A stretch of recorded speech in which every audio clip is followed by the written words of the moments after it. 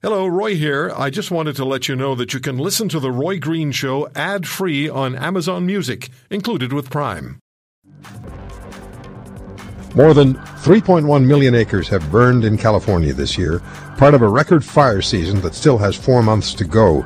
A suffocating cloud of smoke has veiled the West Coast for days, extending more than 1,000 miles above the Pacific. And the extreme fire behavior that's been witnessed this year hasn't just been wild, it's been virtually unprecedented in scope and scale. Matthew Capucci joins us on The Roy Green Show. Matthew, thank you for the time.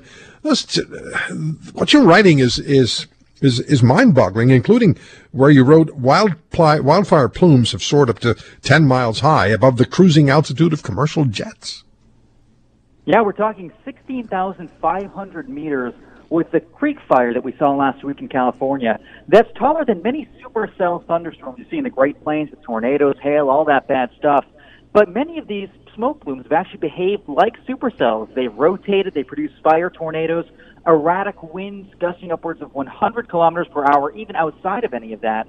So these fire and smoke plumes are to the point right now where they're creating their own weather, and they're almost self-reinforcing in that sense.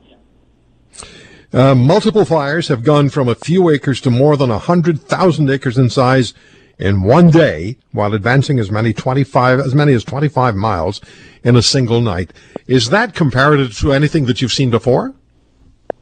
You know, in the past, when we saw a fire like this, it might be one every couple years, but I can't remember an instance when we've seen 3 or 4 of these fires within a month's time, and that's in addition to the roughly 7,000 other fires we have burning across California that have already torched close to 1.7 million hectares. So it's mind-boggling in my mind to see these type of extreme fires becoming somewhat routine. The fact that in the past, I can only remember 3 instances of fire tornadoes, for example, in the past 2 decades. And now we've seen 3 fire tornado-producing storms in the past 3 weeks, beginning with the Loyalton fire up in Lassen County, California, about 3 weeks ago. And so it's something that we've seen maybe a couple times before, but never with this frequency. And it's like everything this year, weather-wise and in terms of fires, is really trying to up the ante, partially thanks to climate change, but thanks to a multitude of other factors as well. I was speaking with a wildfire expert earlier this morning, who'll be on the air with us next weekend, and the point was made that not enough of the combustible brush has been cleared away over the years, and that's just waiting there as material ready to explode. That is true. I say this in a very scientific way. California is meant to burn. When you look at the climate of that area, when you look at the vegetation in that area, it is prone to burning every so often. The problem is that we have so many people who are building in what we call the wildland-urban interface. Basically, if we were to do good urban planning and smart civil engineering, we would have maybe a kilometer or 2 kilometer almost zone on the edge of our communities where the building stopped and before kind of the forest really began. And it'd be kind of a gradual transition, but right now we're having houses built in this wildland-urban interface, which makes it way easier for fires to jump from the forest into communities. In addition, you might have only 1 road, 2 roads in and out of town, which is more than sufficient to sustain communities most of the year. But when it comes time for a large evacuation, like what we're seeing in Oregon or California right now, these roads can't handle that, and you get traffic jams and really dire situations. So, yes, there are other factors at play, but urban planning is definitely one of them, like you just mentioned. You're right. The Creek Fire, which has burned nearly 200,000 acres in the Sierra Nevada mountains, was only 6% contained on Friday. Is there any way to project just what lies ahead over the next week, 2 weeks, and much longer than that through the fire season?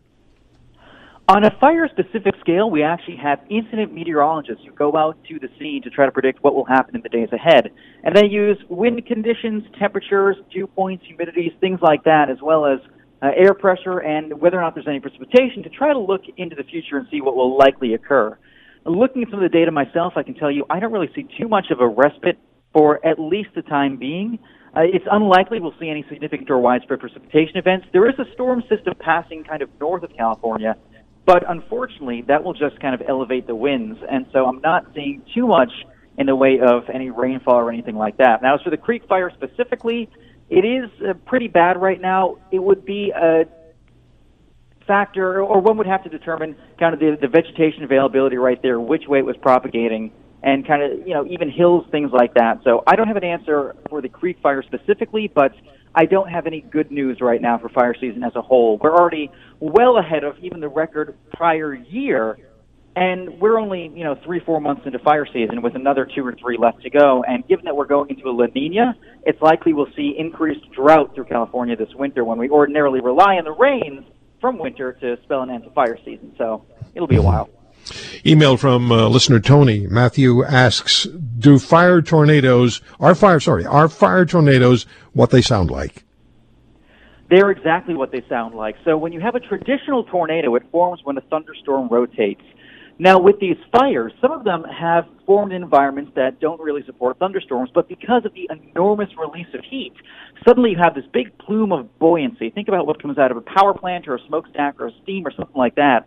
And it's just like that. You have all this incredible heat go up in the atmosphere and form what we call a pyrocumulonimbus cloud. Basically, the entire smoke plume behaves as a thunderstorm. And when it forms in environments with changing wind speed and or direction with height, we call that wind shear, the entire plume can start to rotate. And that's exactly what's happened a couple of times in California. And as a result, you've had actual tornadoes of fire touch down with winds perhaps up to maybe 160 or even 200 kilometers per hour. And these aren't those small little fire whirls that are only a couple, meters wide. Right. These things are massive. These are actual tornado-scale vortices. You can see them on radar. We've had tornado warnings issued, and it is the worst of both worlds, especially for firefighters trying to combat the blazes.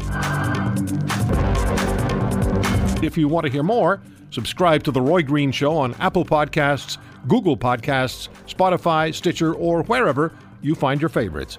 And if you like what you hear, leave us a review and tell a friend. I'm Roy Green. Have a great weekend.